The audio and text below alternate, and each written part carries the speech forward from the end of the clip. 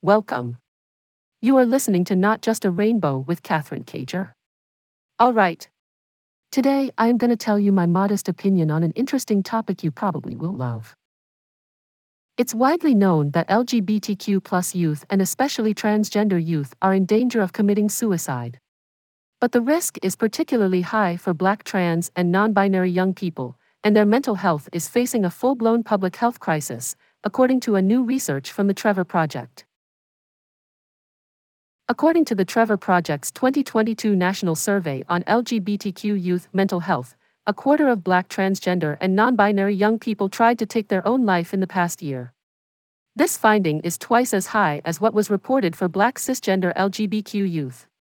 The new research brief, titled Mental Health of Black Transgender and Non-Binary Young People, was released on Tuesday. Maishia Price, Director of Research Science at the Trevor Project, put it bluntly: the mental health of Black transgender and non-binary young people is a total disaster.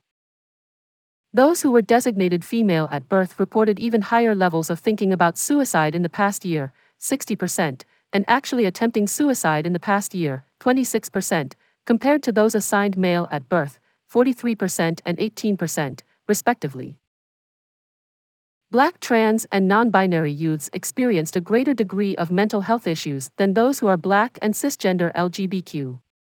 They were more likely to face discrimination, 77% versus 56%, physical violence, 40% versus 22%, attempts to change their orientation or gender identity, 68% versus 45%, and homelessness, 34% versus 24%.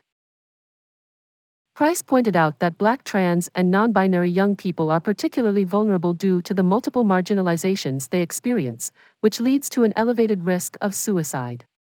In addition to the issues all young people face, Black trans and non-binary young people endure violence, discrimination, and homelessness at much higher levels than their cisgender LGBTQ peers. This data makes it clear that there needs to be an understanding of intersectionality to recognize the special challenges that come from being both Black and gender nonconforming. It's crucial that educators, adults who work with youth, and mental health professionals take action to make sure these young people feel seen, supported, and protected from the harm they often face. That's all. I hope you enjoy today's topic. Share my podcast with your friends and see you. All the best. Bye-bye.